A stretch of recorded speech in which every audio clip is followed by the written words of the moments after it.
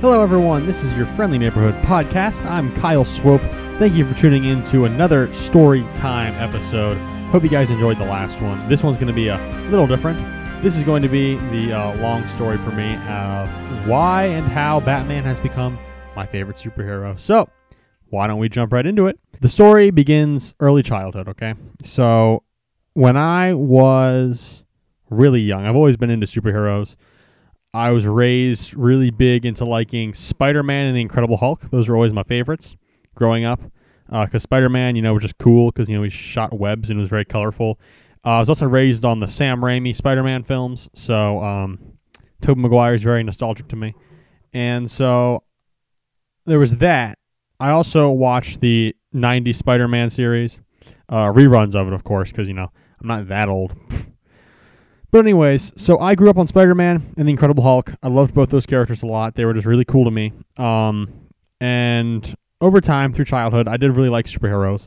I did get to a point back in, I want to say I was around 2010 or so, where I had a lot of friends who just kind of thought superheroes were lame. And so I was just kind of like, yeah, maybe. So I sort of fell out of love with superheroes. They were just kind of very meh for me. So I went on with life, and I always thought they were cool, but I wasn't chomping at the bit to, get into superhero content, if that makes any sense. I got back into superheroes though when Avengers came out, in 2012, because that was my first exposure to the idea of a cinematic universe, a shared universe of any type, in movies anyways, where you had all these solo franchises that came together in one big collaboration. Now, before Avengers, I actually did not see any of the Marvel movies, Marvel Cinematic Universe movies. I did, of course, I mentioned this all, Spider-Man, a few other random ones here. They're like Fantastic Four. I think I may have seen a few of the X-Men movies. But, so, that was mind-blowing for me, and I became really drawn to Iron Man at the time, okay? So I went through a big Iron Man phase. After seeing Avengers, I retroactively went back and watched all of the Phase 1 Marvel films. I loved them. And obviously Iron Man was my favorite, as I mentioned before. I don't know what it was about Iron Man, but he just really stuck out to me. If you ask me my favorite Avenger nowadays, I would still probably tell you Iron Man. But anyways, I digress. The way Batman gets into this is about a year or two later. I can't remember if it was 2013, 2014, one of those years. My family in our neighborhood, we used to help throw and host a community yard sale. So how that would look is we'd put out flyers to our community people, and we tell them, hey, we're throwing a yard sale this date. We're going to advertise. So, hey, it's going to be a fun time. Well, our next door neighbors, okay, I don't know why, but yard sale day, I'm always just poking around their stuff, being that annoying neighbor kid. And they're selling a bunch of DVDs and movies, and among their DVDs, I see the 1989 film Batman. And I'm like, this looks interesting. This is worth a shot, isn't it? So I buy it for $1. It was really cheap. It was fantastic. And I still have that DVD today. I love it so much. I will probably never get rid of that DVD because it set me on a path, let me tell you. But so I saw that movie, okay? Batman 1989. I remember for the first time I was watching it, and it was on our computer upstairs, and just the iconic Batman score comes on with the opening credits, and I'm like, ooh, this is a vibe right here. This is theatrical. This is very stylized. This is very, interesting. So I watch the movie, and afterwards I'm like, wow, that was amazing, because I knew about the Dark Knight trilogy that was coming out at the time, and I think the Dark Knight trilogy is fantastic. Some of the best movies ever made, let alone best superhero movies. So they were awesome. But the thing about the 1989 Batman that really drew to me specifically is that I feel like it is the best Batman movie to represent the medium, the character, the stories as a whole, if that makes any sense to you. And what I'm trying to say, if that doesn't make sense to you, is that it has very, flashy comic book colors. It's got, your more darker Batman, but not completely Ben Affleck, maybe dark, wasn't overly serious, but was still the most serious Batman at the time. And yeah, Joker, played by Jack Nicholson, which I also loved.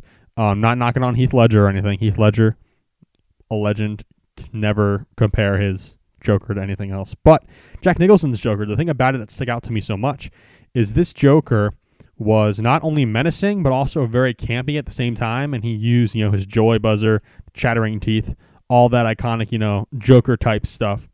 And just looking at the whole movie, how it played out, the whole vibe, it just seemed very true to the heart of the character, if that makes any sense to you.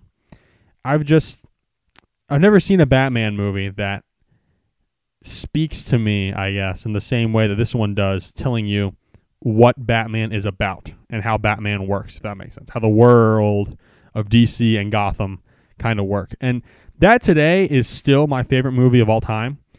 So yes, it is my favorite Batman movie. I know that might be a bit controversial, but hey, I got my opinions. You have yours. I respect that. But that set me on a whole new path. Let me tell you something.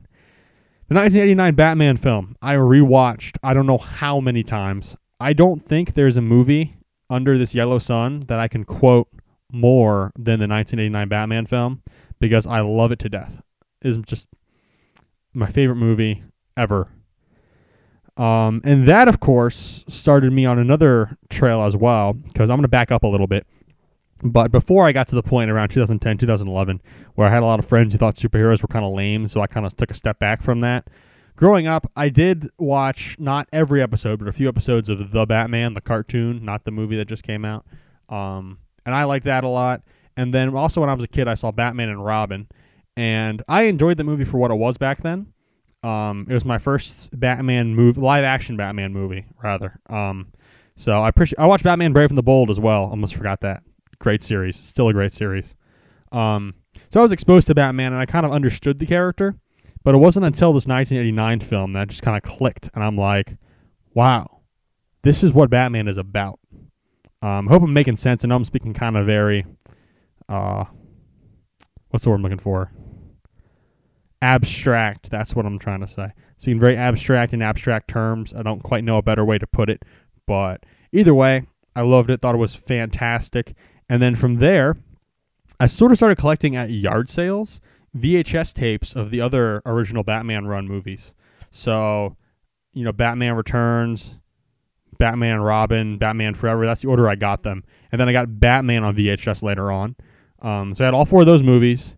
And my family, we used to have a cabin, like a vacation home type cabin. And we didn't have a whole lot there. It wasn't the most exciting, fun place to go for me personally. But every time I was there, I would just be rewatching those movies over and over again. Obviously, some are better than others, but I love them all nonetheless.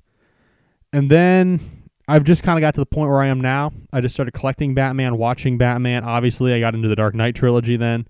It was fantastic, obviously. The Batman just came out, which we should have a review on that sooner rather than later, which I'm excited for. So yeah, since then, I've just been diehard Batman. I basically live and breathe Batman. I love this character more than any character I have seen in anything. So, anyways, that's kind of my long-winded Batman rant. Hope you guys enjoyed. I'm Kyle Swope. This has been your friendly neighborhood podcast story time. Make sure to follow us on Instagram at Friendly Neighbor Pod. The Spider-Man theme was originally composed by Bob Harris and covered by Jacob Swope for this episode. The Friendly Neighborhood Podcast is a Lumberjack Media production. Thank you guys for joining us. I'm Kyle Swope. God bless you. God bless America. And we'll see you next week.